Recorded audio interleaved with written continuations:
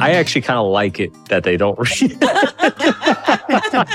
It's funny. Some of my closest friends, some of my closest guy friends, I'll be hanging out with them. They're like, oh, I'm sorry, I didn't read your book. I'll be like, yeah, we'll be talking about something. I'll be like, yeah, I actually kind of wrote about that in my last book, that blah, blah, blah, blah, blah. And they're like, oh, I'm sorry, dude. I guess this is kind of embarrassing, but I never read that book. And I'm like, I know. It's actually probably why we're still such good friends is that you're not reading my books. A hit author on top of his game, willing to talk about issues all of us writers experience, even from the rare category of someone who sold 20 million books and writes one of the most popular self-development blogs in the world. That was Mark Manson, the author of 3 #1 New York Times bestsellers, the first of which, The Subtle Art of Not Giving a Fuck, is now a new movie from Universal Pictures. I'm Linda Sievertson, and you are at the Beautiful Writers Podcast, where the world's most beloved authors come to chat about the magic and mayhem of writing and publishing books, even when what they have to share is about stuff that gets all fucked up. Mark, who's on tour for the film, and I know something about that. He was Will Smith's writer on their juggernaut bestseller, Will, which received rave critical reviews, including from Oprah, who called it the best memoir she'd ever read. They had spectacular sales success before the slap. I didn't plan to ask Mark about that or expect him to share so openly. But perhaps I put him at ease after admitting to being in a freakishly similar situation myself as a co-author. Penning books, don't you know, your own or those for other people, is rarely as complication-free as it appears on Instagram. Hopefully, this conversation and others here make your path to success, whatever your goals are, easier and more fun. Help you stay focused when shit goes wonky, as it does. For example, I recently released my book, a writing memoir called Beautiful Writers, a journey of big dreams and messy manuscripts with tricks of the trade from best-selling authors, the people on this show. True to form, some shit got wonky, as my storyline includes my publishing faceplants and outrageous funny dramas.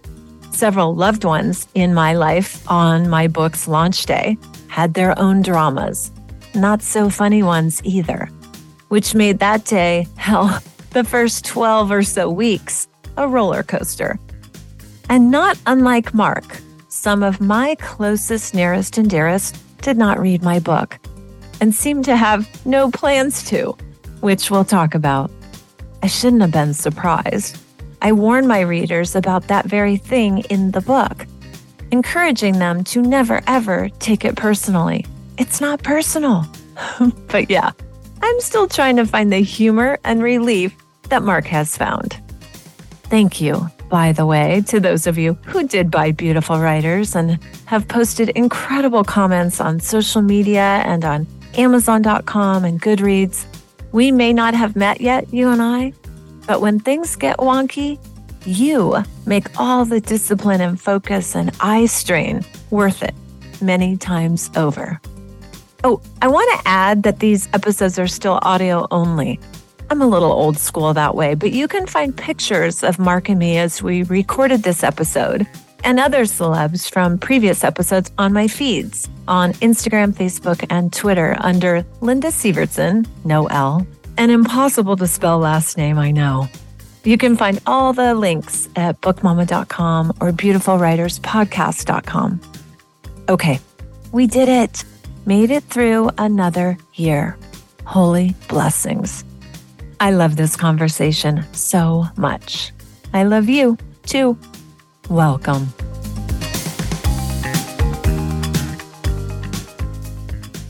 You and I actually share a really rare experience.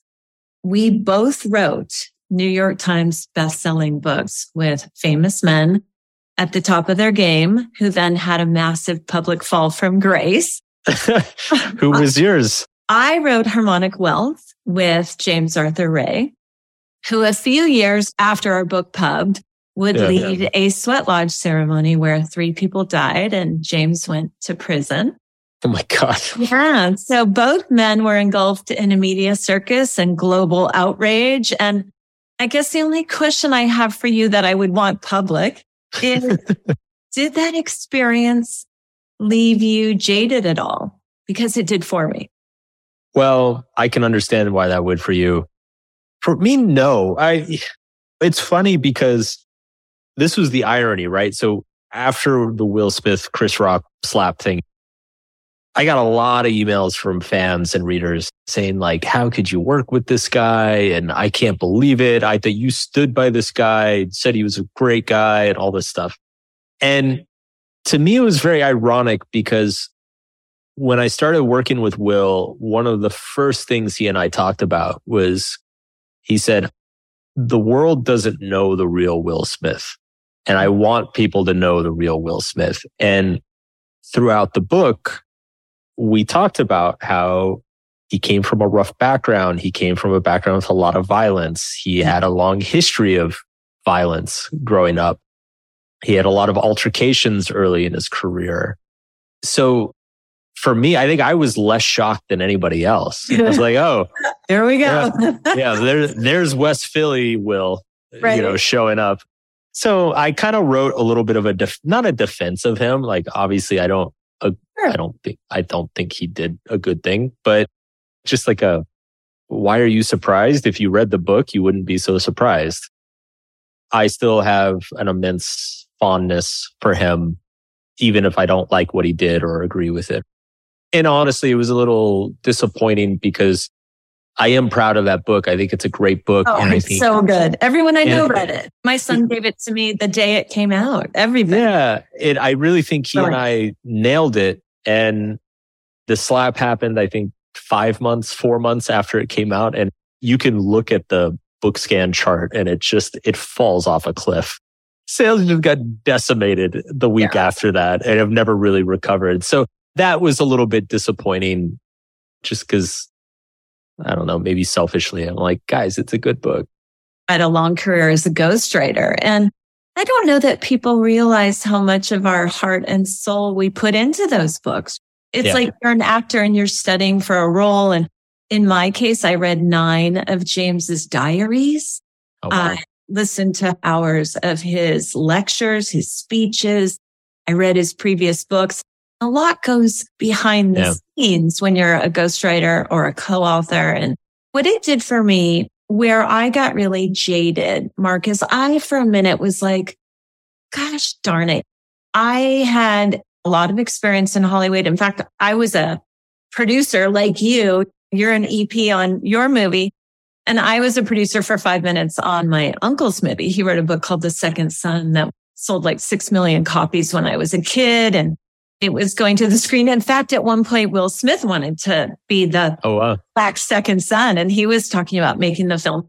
Anyway, what I thought after this happened, after this co-author experience with James, I just thought, oh my God, I grew up thinking that books were sacred. Books were real. Hollywood was make-believe, but books were real. Yeah. And then I thought, but I'm a ghostwriter, and so many books are ghostwritten, and we're putting so much of ourselves into these books. And then suddenly I thought, it's no less make-believe than Disneyland or Hollywood. So I got really jaded on my industry in general. I thought it's all fake. I started to go, when you go extreme one end, you overcorrect. You overcorrect, course correct. And anything with like steps or tips, I just was so horrified by it all. And you know what it reminded me about? That part you have in Everything is Fucked, where in that book, which I also love, where you're talking about, it's so easy to start your own religion. And first, all you have to do is find followers and make money, rituals. Yeah. To me, it was like that. It was like, in the follow-up to the book that I just released, Beautiful Writers, book 2 is everything that happens after publication. And I have this scene where I say, I've been an enabler, co-authoring books for reader whose lives are all messed up. I know, let's peddle them a $20 book and get on TV. But wait, what are we going to say to actually help them? Yeah. I kind of got that vibe from your movie. You were essentially saying, look, guys, self-help is written. You didn't say this, but this is what I took. A lot of self-help is written by a lot of messed up people. And you better be really freaking careful on what you believe. Yeah. Yeah. We're definitely on the same page with the disillusionment with the self-help industry. I've long been very critical of it. And I think most of it is well-intentioned. No doubt. There's probably a few conscious bad actors in the industry, but I think for the most part, it's well-intentioned. But like you said, it's highly damaged people leading other highly damaged people. And yeah, there's definitely a lot of good advice that gets sold. And there's also a lot of bad advice that gets sold. And there's also a lot of manipulation and price gouging. And since I got into this world kind of unexpectedly, as a former consumer of this world who became very frustrated early on in my life, I've always been very highly sensitive to the moral hazards of selling advice, offering advice, marketing advice, because I just think it's desperately needed in this space. And I think it's also worked out well for me because I think people appreciate that a lot. And they trust me. They know it's like, well, Mark's not just going to feed us a bunch of bullshit and totally cram us into a seminar room and charge us our life savings. No. In fact, I read, when I was researching this, I read the comments on your books, and so many people say the same thing. A lot of your comments are from men who don't typically do as much self-help, I think, as women. But they're like, this is the way that I can heal, or this is the one book that has allowed me to find some peace. I love that about you. And I got to the point where I was so jaded after that experience. I was like, I am never, not in a million years, going to write self-help. Like never again. I've been in Elephant Santa's workshop turning out toys by the bagful, and they're all like crazy. I was just so jaded. But I had one where I had to finish. I was doing a business book with Darren Hardy. It was called The Compound Effect. So I had to finish The Compound Effect. And I left that book. I was so proud of its eventual success. But I still felt like a fraud on some days, like hating my industry. And then Jim Rohn died. Remember Jim Rohn? Mm-hmm. Such a god in the self-help world. And Darren asked me, he's like, will you go with me to the memorial? And I wanted none of it. The last person I wanted to see on stage was Tony Robbins or Les Brown, all those guys rah-rahing from the stage. But here's what happened. They were not rah-rahing. They were humble and they were filled with gratitude. And the whole memorial was about how some self-help had healed their childhoods or saved their lives. And I thought about those books that had done that for me as a kid. And it softened me. I didn't lose all my jadedness, but it softened me. And I think it prepped me for your work, because what I love about your work and what I love about this movie is I'm a grandiose thinker. I'm a positivity girl. But as I get older and as the knocks get more plentiful, because as you get older, more shit happens, right? Yep. You got the scars to shit. I want to pause here briefly to say that after the Sweat Lodge deaths, I was angry at James. Devastated, really. Reporters found me, wanted statements, which I did not offer. When I told James how upset I was and my reasons, he was devastated. Later, after he'd gone from his beautiful mansion on Mulholland in Beverly Hills to the hole, or solitary confinement next to death row, where James descended into his own personal hell and served his sentence, I wrote to him, telling him that of course I knew he never meant for anyone to get hurt, that despite how upset I'd been, I knew he'd spent his life trying to help others to be their best. He called me with so much humility and many tears. He'd lost everything and asked me to work on his next book with him. I passed and advised him to lay low for a long time. But I will say that I was so pleased to see that book, The Business of Redemption, was beautifully done.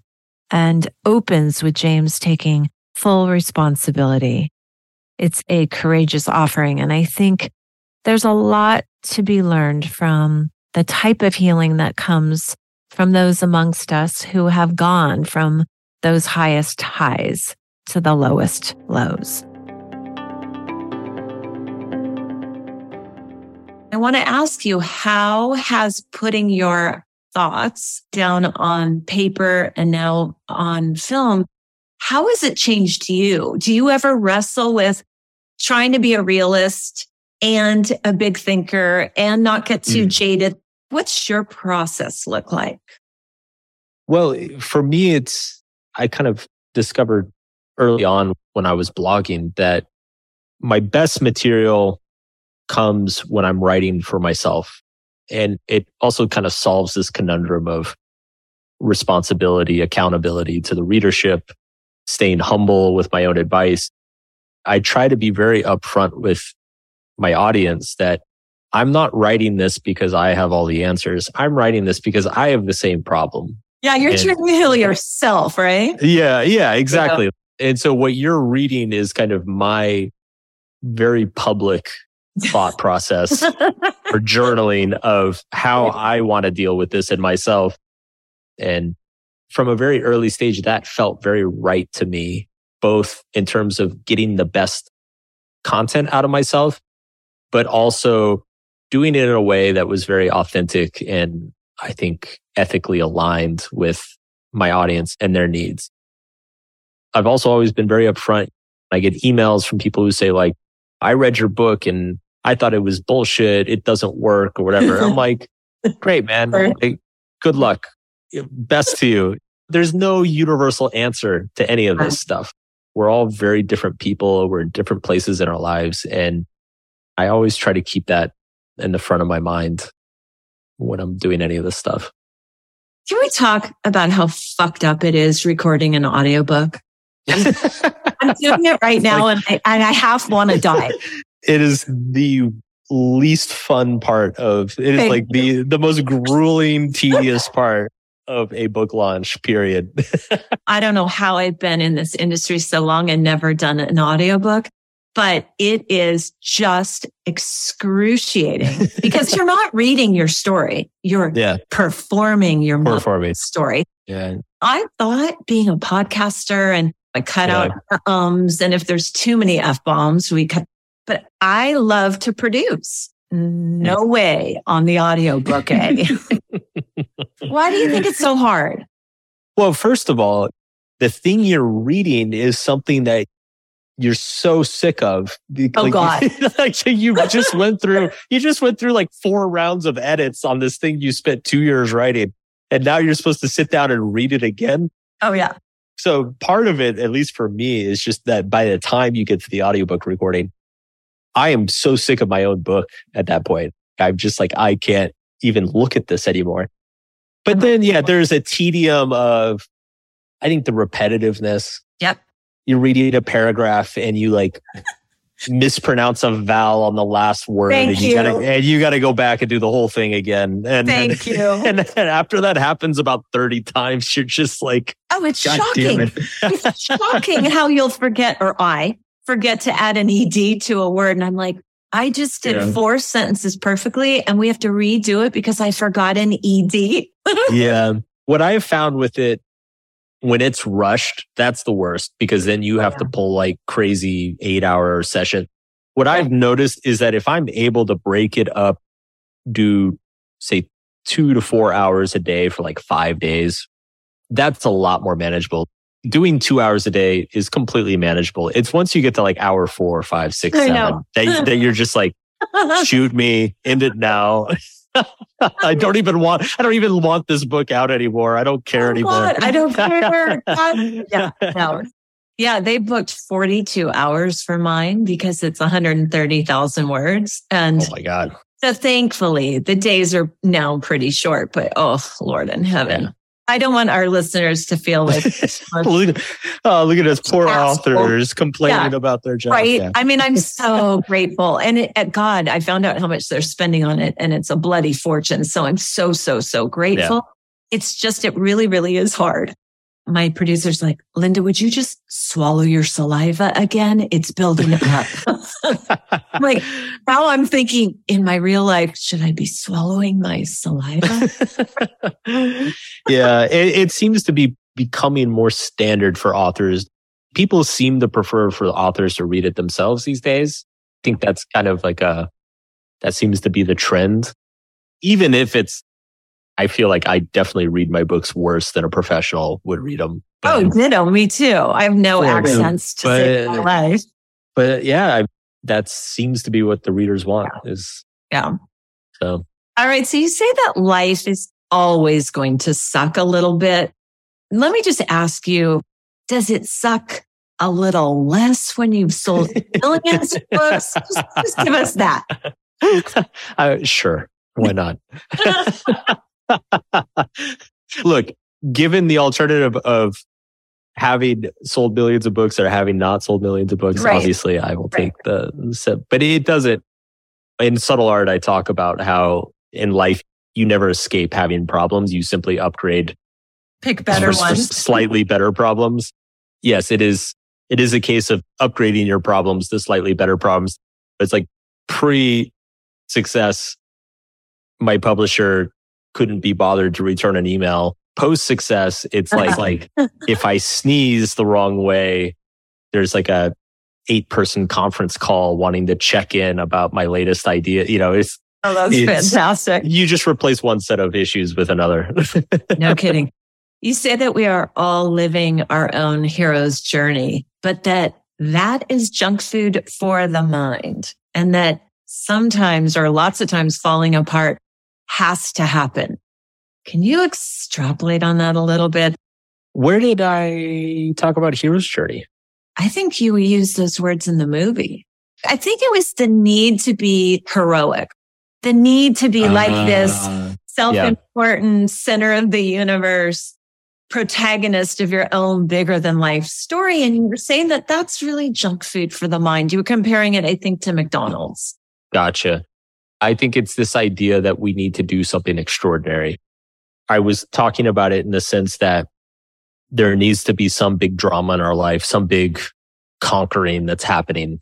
And that feels very exciting psychologically, but I don't know if that's necessarily the healthiest way to view things. Another way of thinking of the inverse of that concept would be just that boredom is underrated, or doing boring things is underrated. I think if you think about the actions and behaviors that have the highest leverage, impact, and benefit throughout your life, they tend to be very boring things. Like a good relationship isn't these dramatic displays of romantic gestures constantly. It's checking in with your partner and talking about their day and ordering your favorite pizza together. That's actually what a good relationship is made up of. So I often, and this kind of comes back to the self-help industry thing, I think the big dramatic transformations and actions and behaviors, that sells very well. Right. But I think most people who are struggling in their everyday life, they are struggling because they are not good at doing the boring, mundane things consistently. Mm-hmm. I think if we asked my husband his favorite thing about our relationship, he would say how I rub his feet at the end of a long day.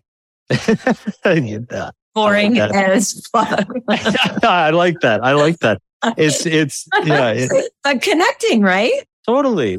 I remember my wife and I were joking about this recently, that our idea of a perfect Friday night is just sitting on the couch watching Netflix together. Oh, for sure. We looked at each other. We were like, when did we get so old and bored? For sure. We have 1 million dogs. We have something called the dog couch. So it started off as a really beautiful couch. And now if you look carefully, there's little bites and it's a mess. And so we'll just get on the dog couch, covered in animals, watching TV. And what could be better? What could be better? Social media. Okay. I loved how you talked about, gosh, I don't remember where it was.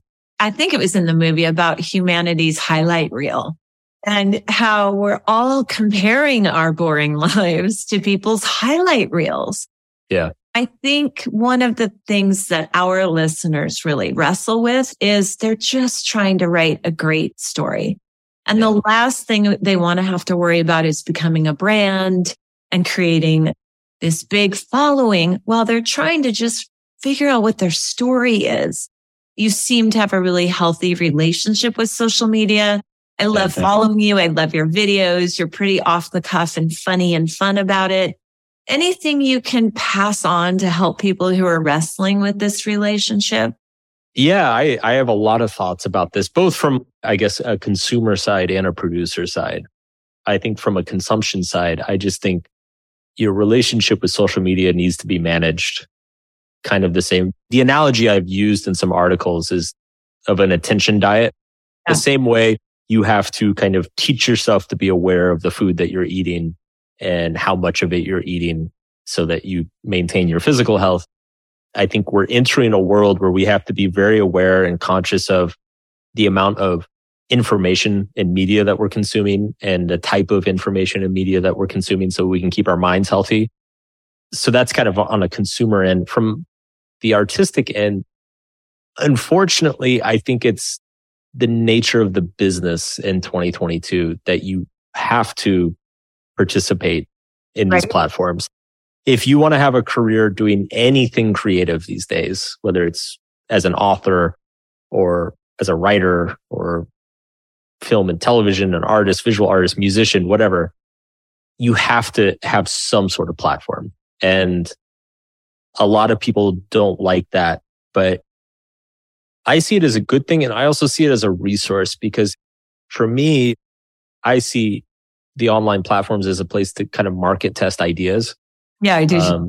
One of the hardest parts about being a writer is that you sit in a room by yourself week in, week out, going mad, living with your own thoughts, suffering with your own thoughts. And we all play these mental games with ourselves of, is this a good idea? We have this idea, we think it's brilliant, and then you write it and you're like, well, wait, no, that's not that good. And then a week goes by and maybe you revise it and you're like, no, that is brilliant. And then another week goes by and you're like, oh, this is shit.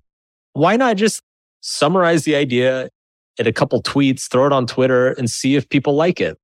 Just run a quick market test. And that's been hugely helpful for me. And it just solves it right there. It's like, oh, that bombed. Okay, definitely not. That's definitely not going to be a chapter then. And then if people like it, you're like, okay, cool. I should expand on that and keep digging and see what else is there. I often find that I get surprised by what people like. Sometimes it's 100%. The idea I wasn't expecting they would like that they like. 100%. Yeah, I'm still often shocked by what goes over well and what bombs. I think instead of looking at it as this chore that you have to do to make your publisher happy or to get a book deal or whatever, look at it as a resource. It's a place to expand and improve upon your own ideas. I agree. A couple quick fires. Best part of being a writer? Best part is you choose your own hours. You can sit around and write in your bathrobe if you want. Yeah, that's the best part. And there's something very gratifying. The best thing is also often the worst thing, depending on the context. But what I love about it is 90% of it is a solo project. You're on your own. You can do it whenever you want, however you want, dressed however you want. There's no rules. You get to decide. Yeah. Biggest surprise of becoming well-known? Biggest surprise, I would say the way it affects some relationships. Yeah, they say you don't change, but everyone else changes around you. Yeah. Accurate? I wouldn't say everybody, but some people. And I would say it's surprising which ones, right? Like if I was to place bets on which people in my life might change if I quote unquote made it big. Yeah, it was surprising who and in what ways. But a lot of people are exactly the same, which is great. I've experienced the opposite of that, which was years ago when I was struggling to get my first book done. And I think I had an agent. Oh, I did have an agent, but he couldn't sell my book. He was sending it all over. And I was a nobody. I had no platform, no nothing. I'm living out in the middle of nowhere. And I had kind of dumped this group of girlfriends. They were a support group that I had. And I was like, I don't have time for friends. Well, I'll reconnect when my book is sold and whatever. And then they all became globally famous without me. It's part of the storyline for Beautiful Writers, but it was truly the most incredibly insane period of my life. And now we all laugh about it, but I was the one who changed because I became so insecure and so weird. Yep. I had all these ideas and guilt about bailing on them and then thinking that they were like celebrating without me, like, oh, where's that weird Linda girl? I wonder what he's doing. They weren't thinking about me at all. They were traveling the world busy. And they were like, oh, I miss Linda. Well, we'll see her when we're back. When we're done filming the movie, we'll connect. And I had all this delusional crap in my head. Yeah. So I understand people who change when others become famous because I think it's just such a weird, weird experience for everybody. It is weird. And even for people who have, like, my relationship with my mom was great before and is still great. But it was funny. I brought her to one of my events once and she kind of told me afterwards, she was like, I love you. I'm so happy for you. This is weird. She was like, it's a auditorium with like 1,000 people in it. And I'm on stage and people are cheering and stuff. And my mom was just like, I can't wrap my head around this. I don't know if I can do another one of these. And I was like, that's fine. My son was reading my book and would call me every day. He wouldn't read it till it was done. I begged him. I'm like, honey, you might want to change stuff. You might not like it. He's like, I don't care. I trust you. Just do whatever. Calls me every day, reading a chapter a day. Oh my God, Mom, I love it. I love it. I love it. Then he gets to a point where it's like childhood trauma activated. Then he was like, I can't read. I can't read anymore. And then I'm kind of heartbroken. I'm like, you really can't read it? It gets good again, honey. Like you'll get beyond that hump. So I always warn everybody. In fact, I say it in the book. Your family and friends, some of them aren't going to read it. And they have all sorts of reasons why they don't read it, but don't get heartbroken. I warn people, don't get heartbroken because they don't read it. Has that been your experience? I actually kind of like it that they don't read. It's funny. Some of my closest friends, some of my closest guy friends, I'll be hanging out with them. They're like, oh, I'm sorry, I didn't read your book. I'll be like, yeah, we'll be talking about something. I'll be like, yeah, I actually kind of wrote about that in my last book, that blah, blah, blah, blah, blah. And they're like, oh, I'm sorry, dude. I guess this is kind of embarrassing, but I never read that book. And I'm like, I know. It's actually probably why we're still such good friends is that you're not reading my books. Right. How the fuck do you balance your writing life and your time with your wife? That is my biggest challenge. That's a good question. I have a tendency to be a workaholic. Me too. And she respects that. She understands and she knows working makes me happy. I'm fortunate that she works from home as well. So we get a lot of very just small casual time. Like we'll have lunch together or she'll come into my office and tell me about something that's going on or whatever. So there's a lot of small little interactions throughout the day. We make sure to schedule time together, schedule a date night, schedule trips together, stuff like that. I think it really just comes down to communication, expectation. Fortunately, she's kind of a workaholic as well. So we understand where the other is mentally. Like when we're peak hustle mode, I know what that's like. So I don't get upset when she's in that mode and she understands what that's like. And so if I'm in crunch time and working 12 hours a day, if I have a deadline coming up, she understands. I'm just unavailable. Yeah, mine does too. But where it got a little dicey for us is my husband understood the whole concept of deadline for sure. And afterwards, seriously, he was like, okay, now you're done, right? I'm like, well, now I have to publicize it. I had no concept. It just no concept of, because he was a corporate guy, very different. Didn't bring his work home with him. At the end of the day, he was done. So that entrepreneurial thing is a challenge. It's always been for me. Yeah. And I think at this point, it's taken a number of years, but I think there's ebbs and flows to this career. Like you'll have 1 year will be super intense and then another year is kind of relaxed. Yeah.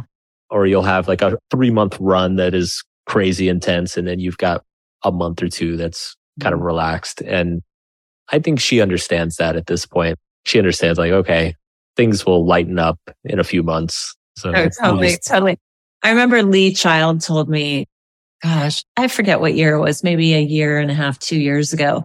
And he sold a couple 100 million books. And he said the hardest part is that you're beholden to your readers. He said, honestly, it's a challenge. And he and his wife have negotiated it really well. But he said he feels so indebted to his readers. They've given him such a big life and he wants to be there for them. And they're kind of Reacher's creatures because he has the Jack Reacher series. So they're diehards. I think it's a balancing act for all of us. And especially since with social media, readers have more access to us than they ever did. Oh, yeah. I get DMs at midnight. I get DMs at 6 a.m. or whatever. And my tendency is to answer them right away because then I won't miss people. I feel bad if I miss people. But do you schedule it so you're not available 24/7? I've actually, this is one way that starting with blogging was very helpful because the blog blew up before the book. Yes. And while the blog was blowing up, it forced me to kind of create boundaries and processes and set expectations with people. Like, I'm not going to look at every comment. I'm not going to answer every email. As the audience has grown, those boundaries and expectations have gotten a little bit stricter and more specific. I guess you could say the same way. It's actually not the same way, but same principle of the way I need to set expectations with my wife of when I'm available, when I'm not available, when I'm going to spend time with her, when I'm not going to spend time with her. I kind of do the same thing with my readers. These are the contexts that I'll read and answer emails. These are the contexts that I'll be available for a Q&A or whatever. And these are the things that you're just never going to get a response. So good luck, Talk to me about producing the movie. How was that in comparison to sitting in a lonely room? It's a big difference. It's super collaborative. It is incredibly collaborative. It was very interesting, the creative process. With a book, you kind of always have a sense of what it's going to end up looking like. It always ends up looking different than you originally thought. But as you go, you still have kind of a formulation in your head of these are going to be the chapters. These are the main points. This is going to be the argument or whatever. With the movie, there's so many parts of producing the film that it was kind of like, well, we're just going to shoot this thing. And if it turns out well, great, we'll use it. And if it doesn't, then we won't. It's kind of just throwing shit at a wall and seeing what sticks, And because there are so many people involved, you've got the crew and the lighting people and the audio people and the director and the editor, and everybody knows a little bit of the end product, but nobody other than maybe the director, nobody sees the whole thing. Right. It all has to come together at the end, at the 11th hour.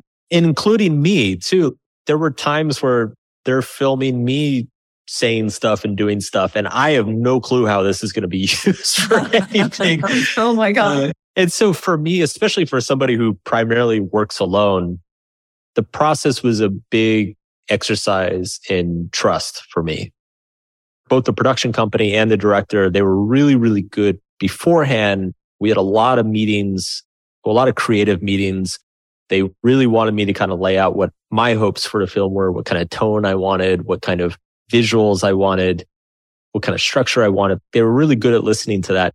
But then as soon as it got time to actually start filming, it was very clear to me that I don't know shit about filmmaking.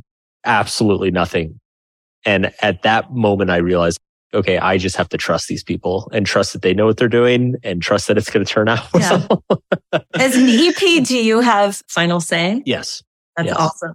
That's one of the things for our listeners. You can ask for that with your book contract.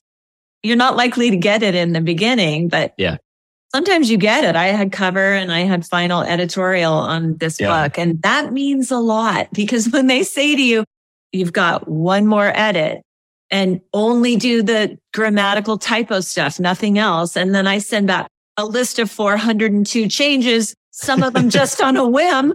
They're okay with it because I have final, but wow. Okay. So you had that. That's huge. Yeah. Yeah. It was great. And it also felt very important was kind of a deal breaker when we were negotiating the contract of like, yeah, if you produce a movie that I think doesn't represent the book well, I don't want that movie coming out. So it was perfect for the book. You really nailed all the key things that I felt had to be in really well. Yeah. Yeah, it turned out great. We're all very happy with it. But yeah, it was a wild process. The big thing for me was learning the trust and also this realization of discovering all the things you don't know. Oh, yeah. Would you do it again? Oh, for sure. It was a blast. Honestly, I had a blast. The only stressful part, it's funny, I've been doing all these interviews and they keep asking me, how was the interview filming process? Sitting down and talking about all these super personal stories on film. That process was actually very easy. I've been very public about all these stories and I've done a million interviews about the book. So that felt very easy to sit down in a room and talk about those things on camera. The thing that was terrifying was when the first cut came back and I saw myself on a screen. The worst. I know. I'm like, oh God, I'm like, my ears look funny. And, you know, like, couldn't I have worn a different shirt? And right. That just never goes away. Everything. And that shit never goes away. Oh my God. High quality problems fit. Oh my God. Mark, such a joy. Thank you for doing this. You've been on my very, very short list for a really long time and total joy. Thanks. I appreciate it.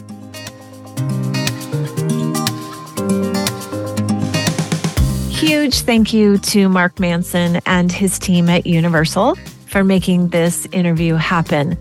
With a special I Adore You Girls shout out to Greta at the Greta Rose Agency.